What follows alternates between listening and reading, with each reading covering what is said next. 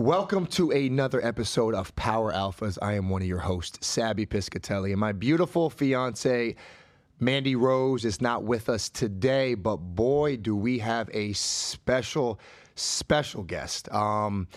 This man don't need much of an introduction, but I'm going to give him one anyways. First of all, he was a former Ultimate Fighter Show Series 2 winner. He was former light heavyweight champion of the world in the UFC, former baddest man on the planet, UFC Hall of Famer.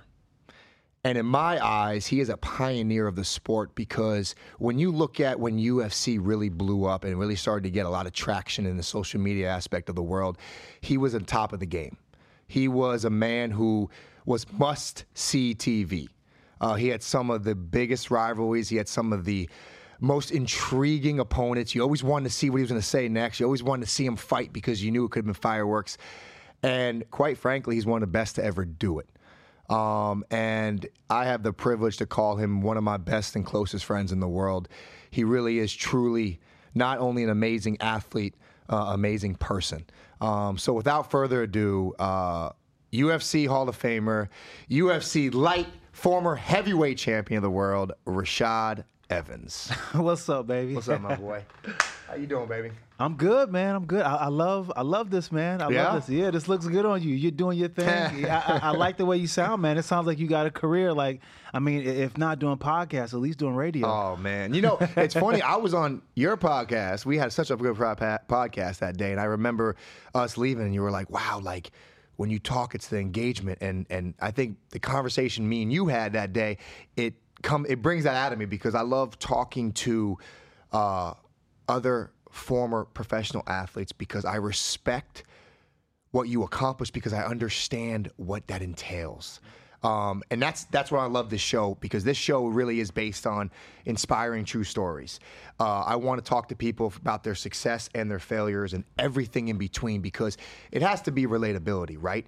They see you, Rashad Evans. They see this bad man. I mean, the word power alpha, the word alpha, I mean, I think you're the perfect guest to be on this show because at one point you're looked at as the baddest man on the planet. I mean, literally the baddest man on the planet. Like what kind of feeling was that? But before we dive into all that, Rashad, I would like to kind of start from where it began, man. I want to hear a little bit about where you grew up, how your childhood was, and kind of that family atmosphere that it kind of all started with.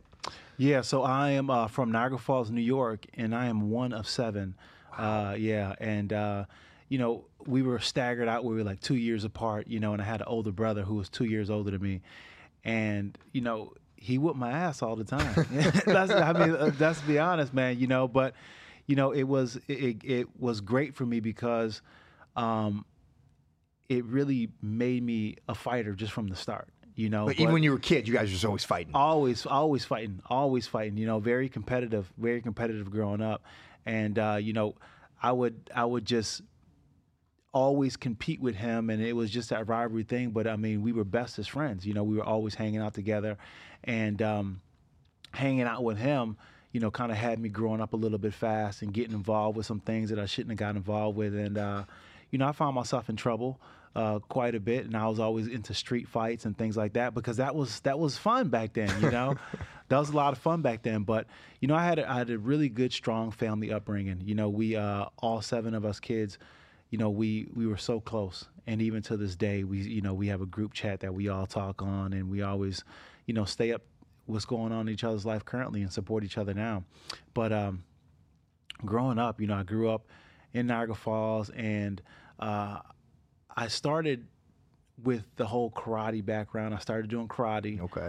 And, you know, karate was my first, I guess, detour out of just living like a knucklehead. You know, my first real discipline. You know, my mom gave me discipline, but it's something different when you are doing it for a sport and you're held accountable to do so, you know. My instructor, Carl Brusino, we started going, and I was able to pay like every month, like $40 a month. But then after a while, that became kind of expensive for my mom, so I couldn't do it. So what he would do in lieu of making me pay was I had to come and clean the gyms.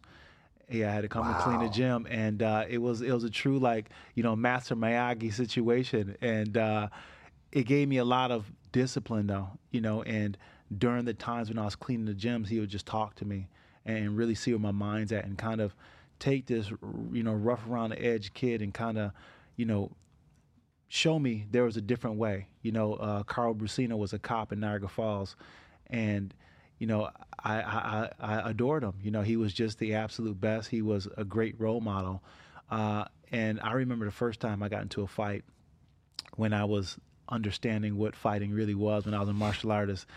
And, I couldn't train for like a whole month, but I had like to write this whole essay about, the commandments and, I guess the Tao of the school, the way and the conduct, how we're supposed to act. And I had to sit out for a long time, but that was like, me facing the accountability of what it was like to be, understanding how to fight, but not fighting normal people. He said, you only use this in a situation where you have to use it. And, he didn't deem my situation one in which I had to use it, but it was a good discipline for me. And, from there, from karate, I then went to wrestling. And wrestling was where I really found my home. I only started wrestling because the football coach told me. His name was Armand Cacciatore. And he says, if you want to be good in football, he sounded just like this. If you want to be good in football, what you need to do is you need to wrestle. Wrestling is the foundation of everything. You get good hip pressure. You learn how to tackle. And I'm just like, okay. So I started wrestling. And it turns out that I was better in wrestling than I was in football. But I hated wrestling. Now, what age was this at? What age did you start wrestling? 7th grade. Seventh grade was when I first got it and, first started to wrestle. And I was good at it, but I didn't have the grades, so I had to end up, quitting that year because my mom made me quit to get my grades up. So I had to, sit out the rest of the year after I started. But then the 8th grade year, I came back. And I liked it, but it was really hard. It was like a lot of running, a lot of calisthenics, a lot of things that had nothing to do with wrestling. And I'm just like, dude, did I sign up for the track team? Like this ain't what I want, So I had a coach. His name was Bill Dixon. Another good guide in my life, like Carl Brusino, but this guy was Bill Dixon. And Bill Dixon, he had 4 sons, and they were standout, awesome wrestlers, like some of the best in the section. And he seen potential in me. And he's like, I think you can really do something in the sport. And he stayed on me, but I kept on trying to quit. Like I kept on trying to quit wrestling. I just didn't want to do it after a while because it was super hard. It was right after school. I wanted to be out running around with my friends and just hanging out, And whenever I missed practice, he would send one of the seniors to come and pick me up. Oh. And first, they'll be pissed off that they had to come and get me, and sometimes had to find me. And then when they picked me up and they got me, I went to practice, and it was 10 times harder than it was if I just would have actually went to practice.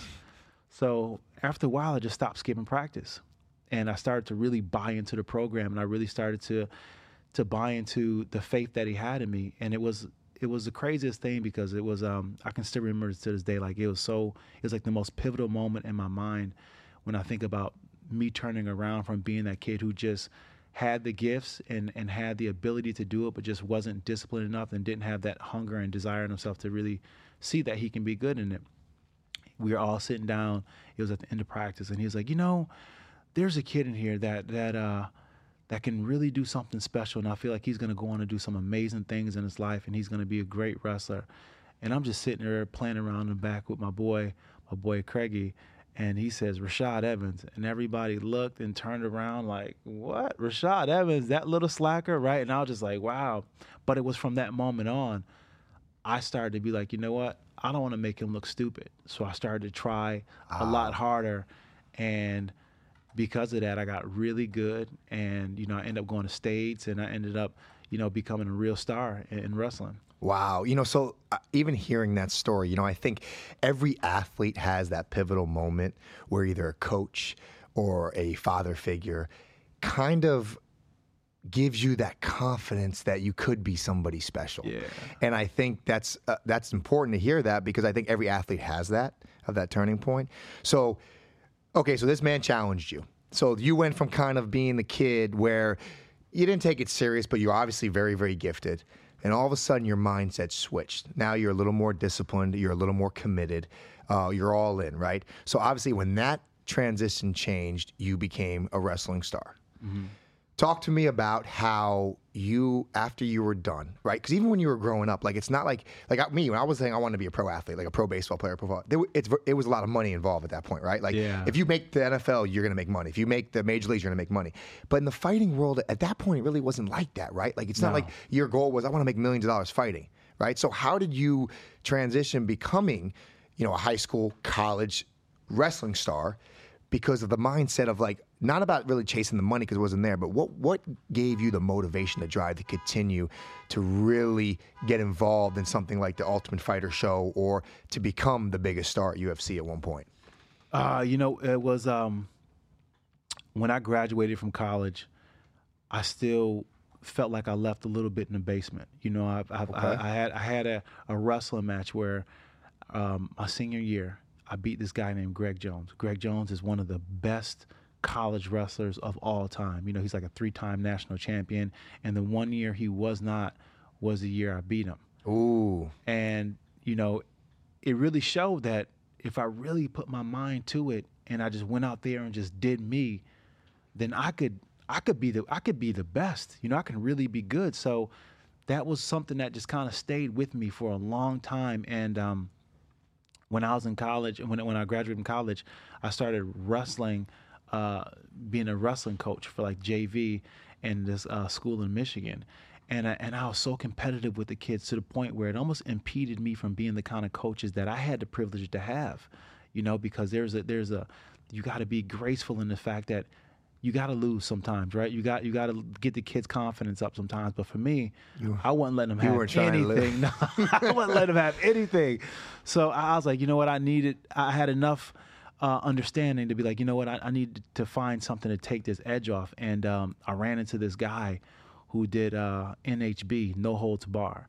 Okay. And I met him when I was working as a bouncer, and he's like, "Oh, your fight broke out," and I helped break up the fight. And he's like, "Oh man, he had him in a rear naked choke," and I'm just like, It sparked my interest because not a lot of people understood what that was at the time, because that was when MMA went into like the dark ages, when it was kind of only allowed in Vegas, and you seen it in Pride, and it was in Pride and things like that, but it wasn't out there like that. So him and I got to talking, and he was like, there's a gym in Lansing, Michigan that I go to. It's like a real low-key underground gym, because back then they weren't allowing MMA in any gyms. All like the karate schools did not want any kind of that behavior in the gym at all, so it was like something that was like shunned, and you were put into the corner. They didn't want to have anything to do with it. So they formed this like little private gym. It was like a real life fight club, like the movie Fight Club. I swear to God, it was like a real life fight club. I love it.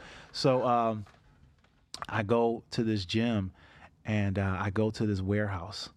And this warehouse, I think I'm about to get set up, man, because it's like in the rundown part of Michigan. It's underneath, like right next to some train tracks, under a bridge.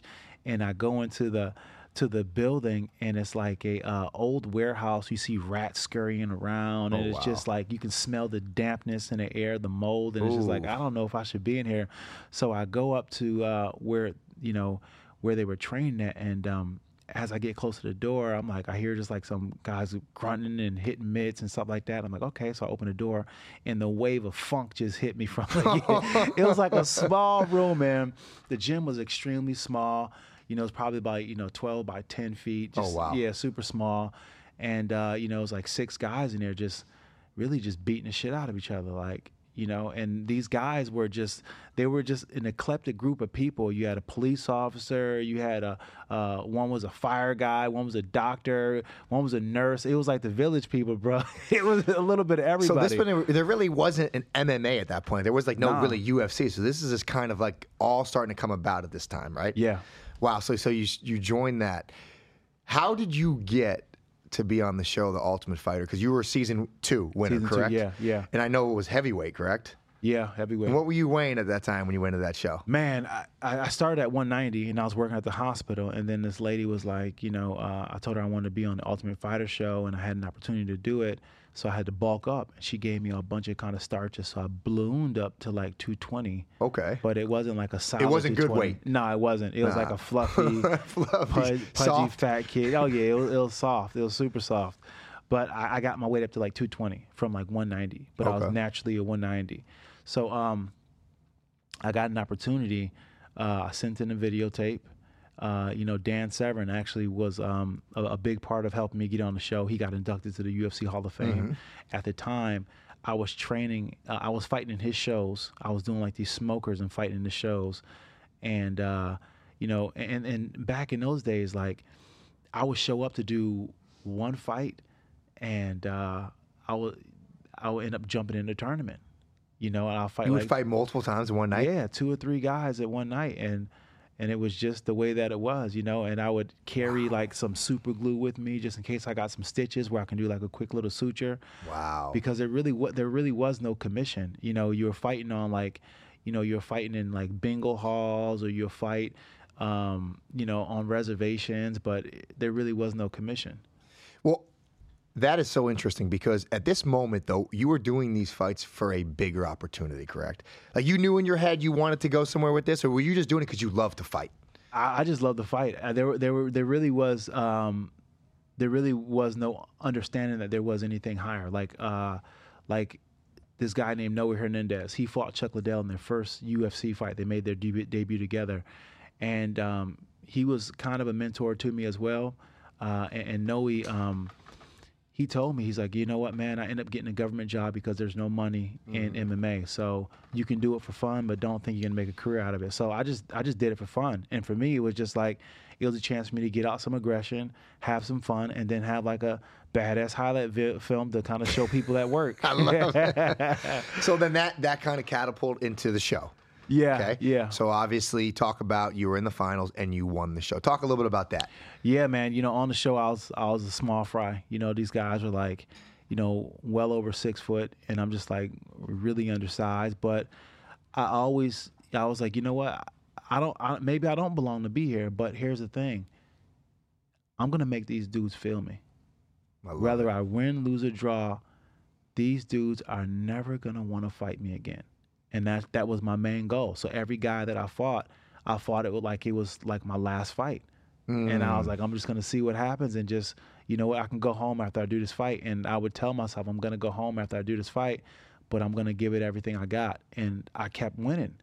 And then I got to, to the finals. And the guy who I had to fight in the finals, his name was Brad Imes. He was, 6'8", 250 pounds, just a monster of a man. And it didn't really dawn on me like how big these dudes were until like that weigh-in, right? And then I look up, I'm like, damn, this is really what's going on. I got to fight this big dude. And then right before the fight started, Herb Dean brings us out to the center of the octagon, and we're at the Hard Rock, the old Hard Rock.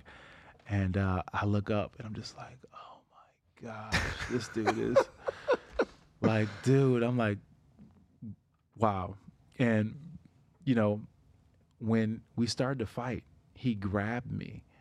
And I'm just like, he started just shaking me like a dog shaking it. and I was just moving all over the place, man. But I was like, damn, this is going to be a hard fight. And I ended up winning the fight, man. I knocked him down a few times, but it was like one of those fights where I just had to pull on that other part of me and bring out that other guy. You had to pull out that dog that you kind of... DOG.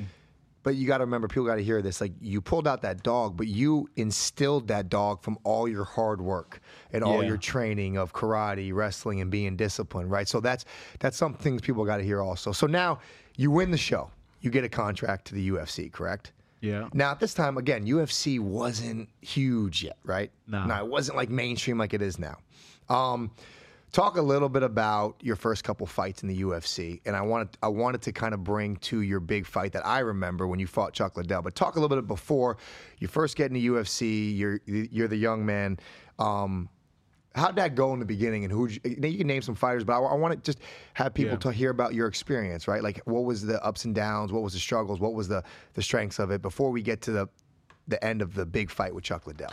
It was kind of following the footsteps of what Forrest did. Forrest was the light heavyweight the light heavyweight winner of the Ultimate Fighter in season 1, and he had immediate success. He just kind of had rolled off the momentum that he had from that epic fight that he had with Stephan Bonnar, and he just had immediate success and was doing great. And I'm just like, man, I gotta keep winning. I can't just go out there and lose. So my first few fights in the UFC, it took me a little bit to kind of really get my feet underneath me. I had some decisions and I had some fights that people were just like, he just doesn't have it, and I was getting doubted as, being able to finish, and I was just a lay and pray wrestler, and, I didn't really have any hands, and, there's a lot of things that people were saying about me, but, they thought I had heart, but they didn't really think I had too much skill to offer. A lot of the skill and things that I had was more or less attributed to me being an athlete, right? Okay. When I watch some of the videos and I listen to the commentators, they always say, he's an athlete, and it was just because I was an athlete I was able to win these fights or stuff like that. But it was a rough one for a while because I had to really understand the fact that this game, as physical as it is, it's a very mental, and after the Ultimate Fighter show, I started training with Greg Jackson, and Greg Jackson really installed in me a mentality, helped bring that out, helped polish out that dog mentality that I had in me, and really, taught me to weaponize it. We would do these crazy workouts where we would go to the Sandia Mountains, and it would just be like the point of no return, and he would just be saying stuff to us like, hey, seek death. Seek death. This is what you want. You want to be, you want to go to the point where you can't go no more, and you want to mentally defeat yourself right now. And if you mentally defeat yourself right now, and you bring yourself here, there's no man that's going to be able to beat you. And we'd just run these mountains, and it was, like 12,000 plus feet up in the air, and we just, piggybacking each other, doing like some crazy stuff. But that was Greg's whole thing. He wanted to really make you that samurai warrior. Man, and that is so interesting because I think maybe you could talk a little bit about how have you carried that training to like the rest of your life, because that's something that's instilled as you perfect your craft per se, as being the best fighter in the world or being the best athlete in the world, but that has carried over to your regular life, correct? That showed you the mentality, how to continuously wake up every day and give everything you got, because that's the mentality you instilled at a young age, right? Yeah. And for me, it's like, before, obviously, we'll talk about in a little bit how our friendship started, but now you're rolling in the UFC, you're undefeated, okay? Yeah. You have Chuck Liddell, Rashad Evans. Big fight coming up. People talking about it. He's a legend at this point, right? He's one of the best fighters in the game. You're still trying to make your name, right? You're still trying to make your name. Walk me through that fight a little bit, because when I watched that fight, that was, in my eyes, the fight that changed your career and changed the way people viewed you and respect you. But tell me how that fight went down in your head in that ring and what you felt. Yeah, even leading up to it, it was the biggest part for me because, the fight is one thing. The fight just takes care of itself. It's just a bunch of just reactions, right? Cause and effect. And, you train yourself to not think in there. But it was the leading up to it that was the hardest part for me, because that was the hardest mentally that I was challenged. Fighting is an emotional roller coaster, and it's about mentally being able to just harness yourself and have that self-belief to be able to believe that no matter what happens, you're going to have your hand raised by all means necessary, by any means necessary. And leading up to that fight, I'll tell people I got to fight Chuck Liddell, and they're just like, ooh, okay. And they kind of make that face, and I was like, all right, whatever. And I kind of use that to motivate me to train really hard. And then as fight week got closer, I started to get a little bit more nervous. And then, on the weigh-in day, when it gets real, like you're looking into your opponent's eyes for the last time before he tries to knock your head off, right? And you're just like, man, it gets pretty intense, So I'm standing there and I'm looking at him, I'm like, damn, this is Chuck Liddell, man. This is Chuck Liddell. Like, I'm fighting Chuck Liddell. Like, holy shit. Like, this is going to happen. Like, wow. And, it was a surreal moment. So then I go back to my room and after I say goodbye to my family and stuff, and it starts getting to me. I'm losing a mental battle. Like normally I can kind of overcome it, but I'm losing a mental battle. I got like this fear is just mounting and it's overcoming my confidence. And I'm just like, dude, I feel very vulnerable. So I hit up Randy Couture, and Randy Couture is like a mentor to me at the time. And, I used to train with him a bit whenever I got a chance to go to Vegas.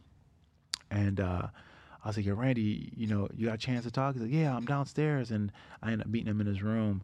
And I go to his room, and I'm just like, yo, Randy. He's like, yo, what's going on? I'm like, oh, my God.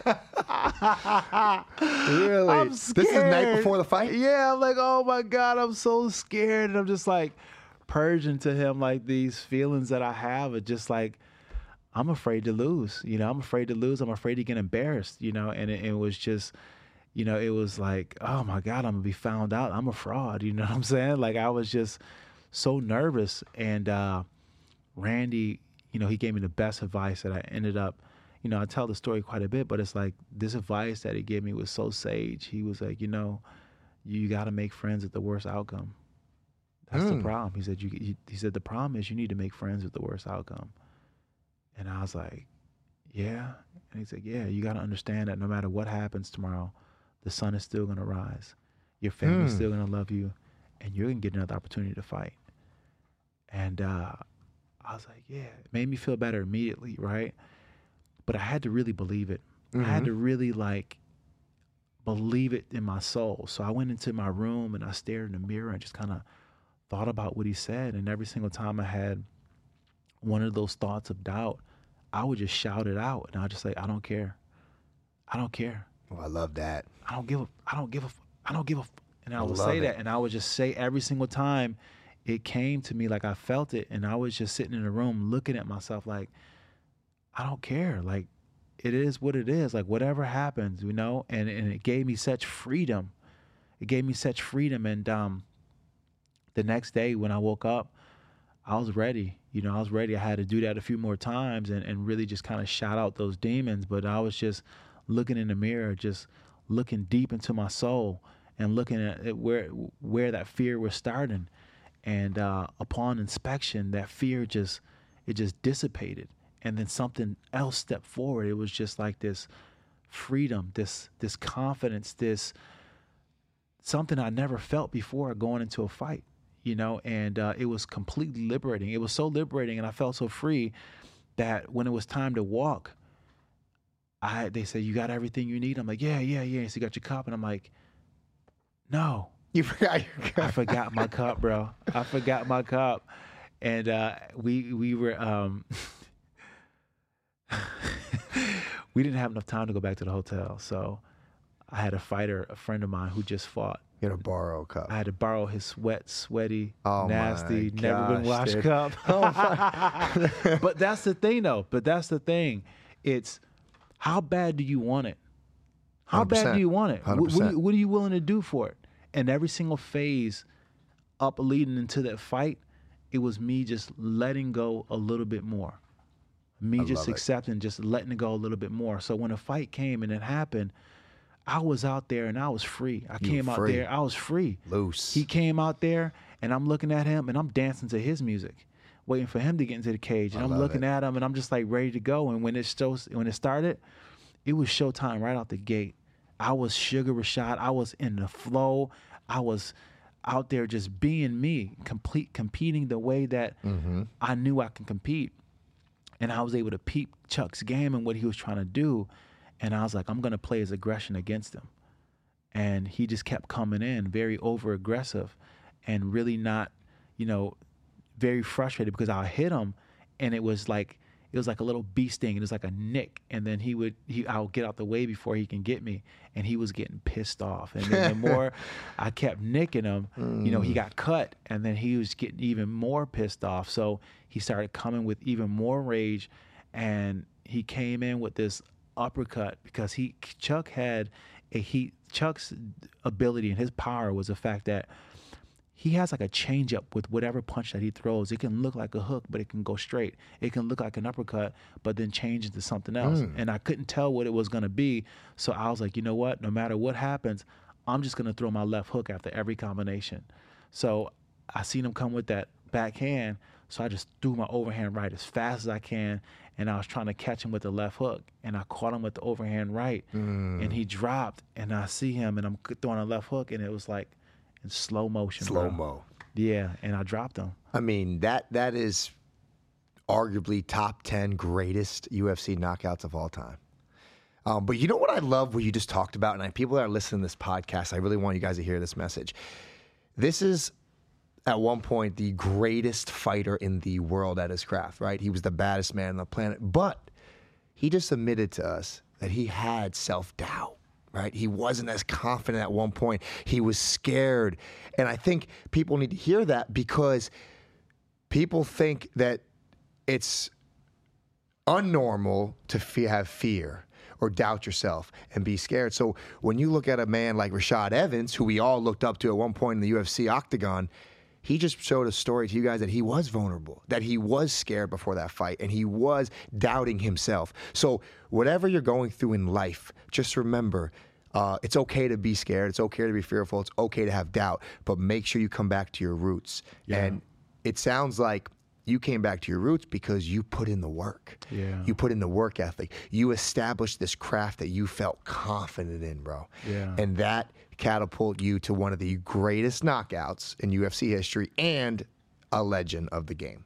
So now, Rashad Evans is hot. He's rolling. He gets a title fight against Leo Machida, correct? Yeah. Well, first Forrest, I got the title, and then. Oh yeah, Forrest, you got a title. That was your first defense, correct? Yeah. Yeah. So was Forrest right after Chuck Liddell fight, or was it another fight? Right after. Okay, right so after. you beat Forrest, you get the belt. Yeah. You're undefeated at this time, having an incredible UFC career, and like I said, I remember.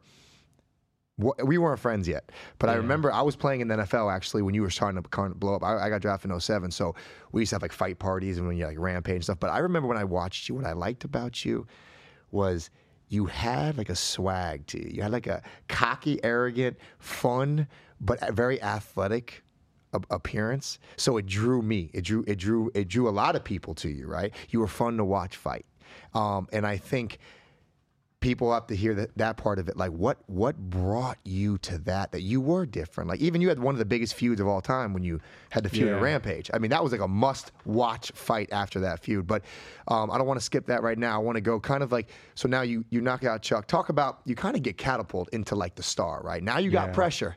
Now you got expectations, right? Yeah. Now you're going from, I don't know if this guy's got it, to like, that's a bad man. Yeah, he's got to win. So tell me the change right there now. The last, like after that fight. You know, it was just the belief that I had in myself, but I really realized that what made me great is me being me, and it was the same thing that made me great when I wrestled against Greg Jones. It was me just saying, you know what, I the way I move is the way I move.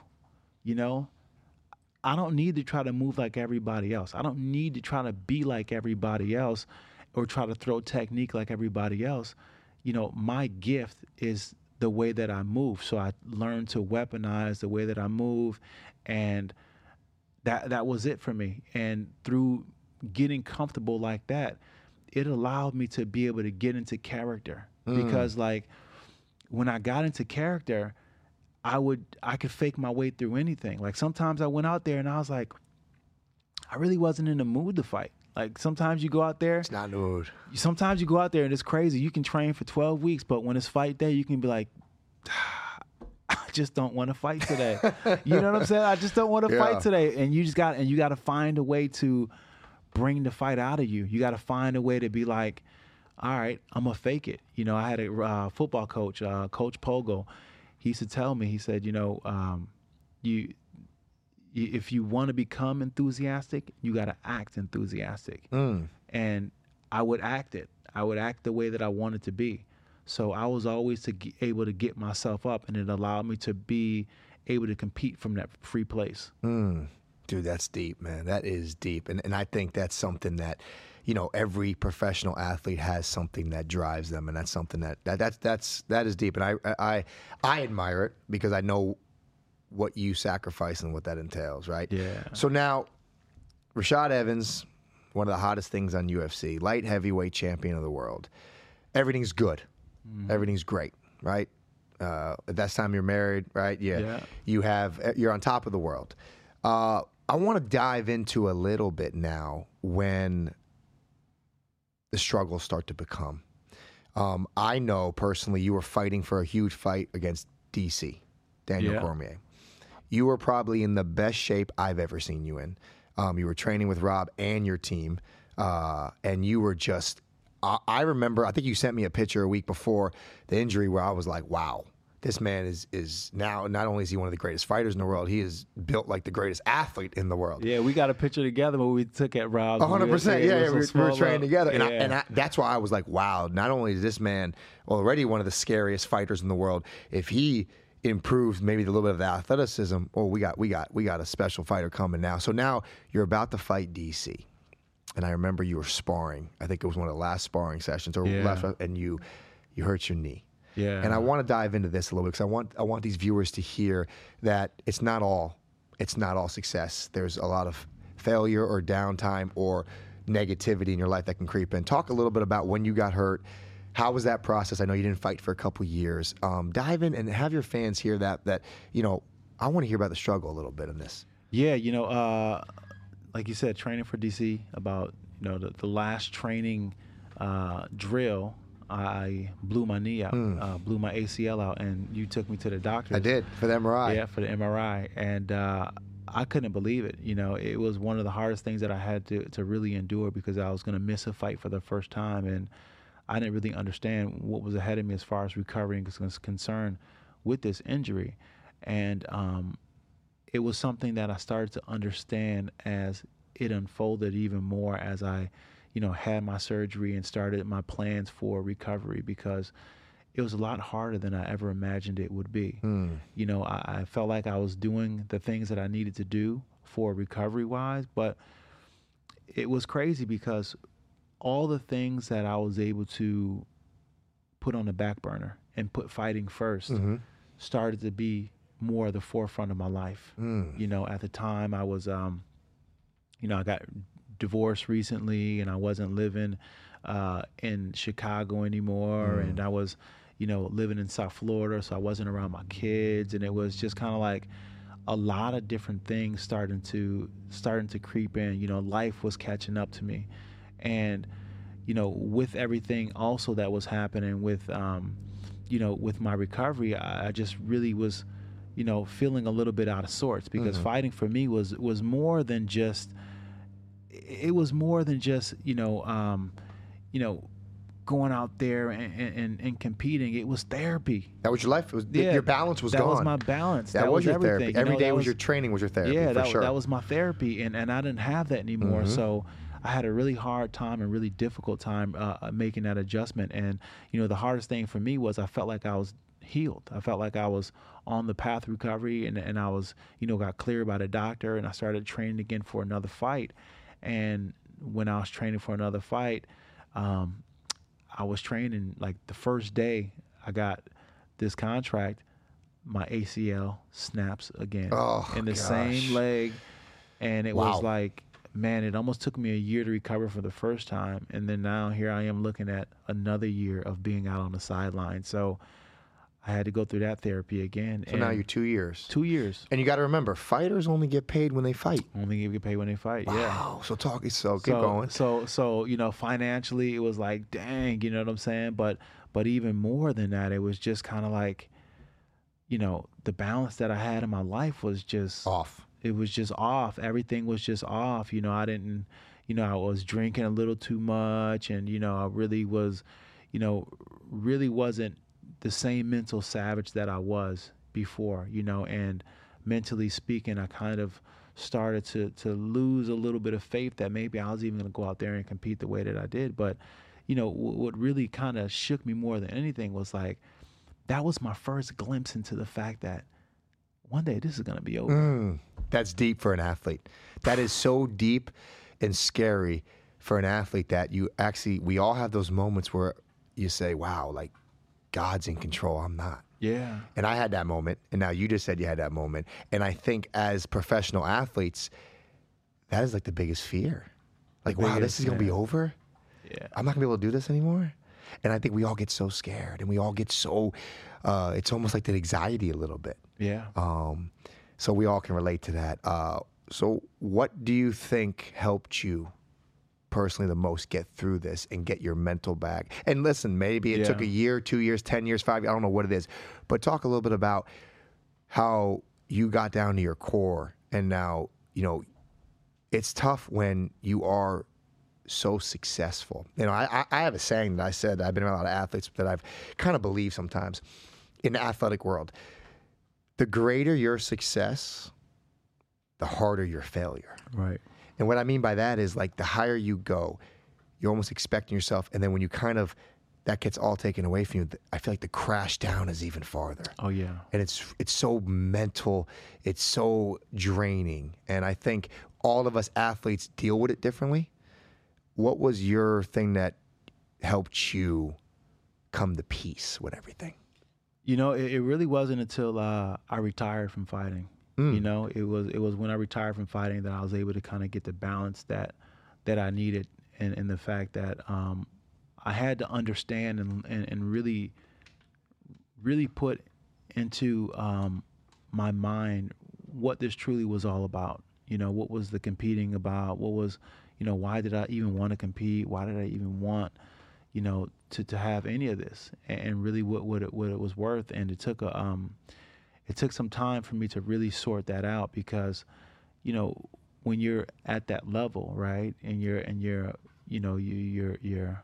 high up there. You're larger than life, per se. Than life, yeah. Cameras on sense. You. Yeah, people want your autograph. They want a picture with you. Yeah. You're an icon. You're the greatest at what you do. Yeah, and just having the opposite of that was kind of like, dang, you know. So I had to really do some soul searching, because I never wanted to be one of those athletes that got so caught up in their accomplishments and what they've done that I started to think that was me. You know what I'm saying? I wanted to really separate Sugar from Rashad.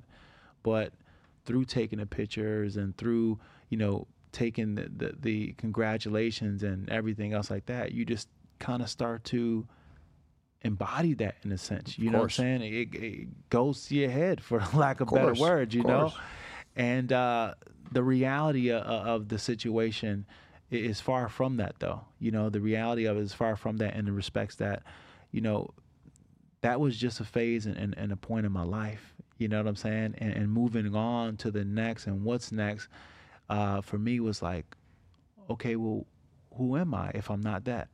Who am I if I'm not that? Finding your identity. And finding my identity, finding out who I was, what was the journey? What was the mission that I was on? And, you know, I was able to really find some answers and really get back to the place where, you know, I felt as if, like, I can be me and I'm okay and I'm comfortable with being me without anything that I've ever accomplished.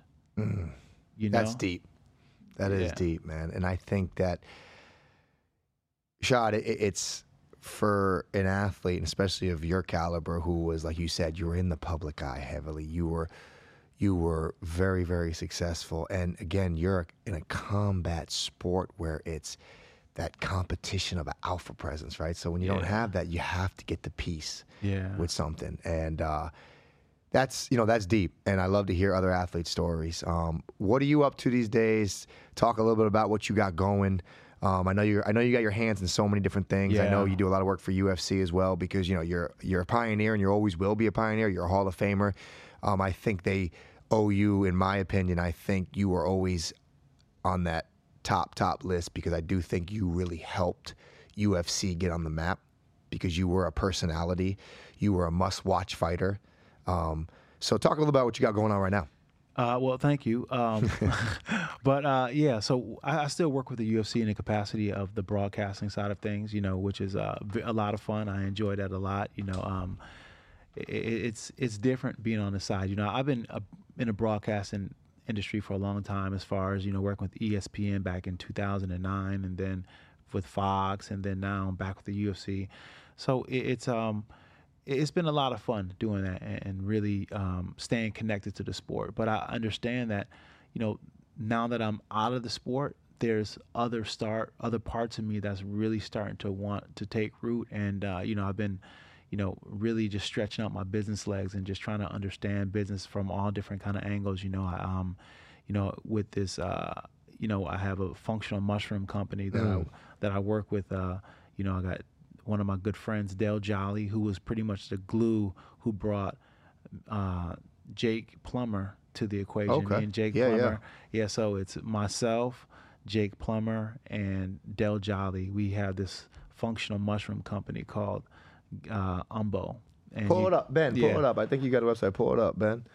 And you can go to getumbo.com. There he is. There you go. Yeah, you can go to getumbo.com and check out some of the functional mushrooms that we have. And now listen, these are functional mushrooms, all right? They're not going to make you trip out. They're nothing like that. You know what I'm saying? They're not going to get you tripping, but they're functional mushrooms. And, functional mushrooms are good in the respect that they're adaptogenic, and they will help you with, mental clarity, your stomach issue, neurological issues. They pretty much, with the adaptogenic title, they kind of balance you out and give your body what you specifically need. But each mushroom has something that it works good on. You have lion's mane for cognitive function. You have cordyceps for respiratory health. But it's also a powerhouse with mental and brain injuries and things like that.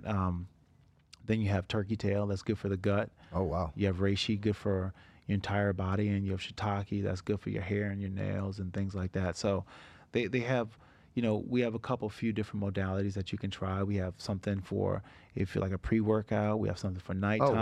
Oh, wow. Okay. Yeah, so we got a couple of different things, I'm going to go visit the website when I go home. Yeah, come and check it out, man. We're coming out with some drinks. So yeah, we're coming out with some drinks. So yeah, so it's been pretty fun, but I give a lot of thanks to what functional mushrooms have done for me, because when it comes to me getting back to myself and being able to have the difficult conversations with myself and being able to move past and really put in perspective what this whole experience is about, being a fighter, mushrooms have been a big part of it. The functional mushrooms and, the medicinal mushrooms, which is also known as the magic mushrooms. And it's been, one of the things that's been helping me just kind of get perspective. And I feel like that's all that life is. Life is all about perspective 100%. And being able to,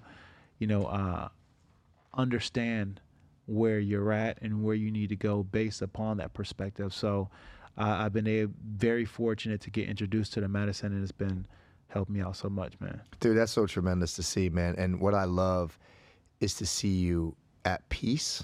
Yeah. And having new interests that really thrive you. And I'll tell you one thing before we kind of wrap this up. I feel like we could talk for hours and hours, me and you. One thing I've always admired about you, Rashad, I remember like the first day I even met you, I think the first time I went to your house, you had like 4 of your boys living at the house. You were always helping people. You always wanted to help people. Even Kamaru Usman, right? Everyone knows him.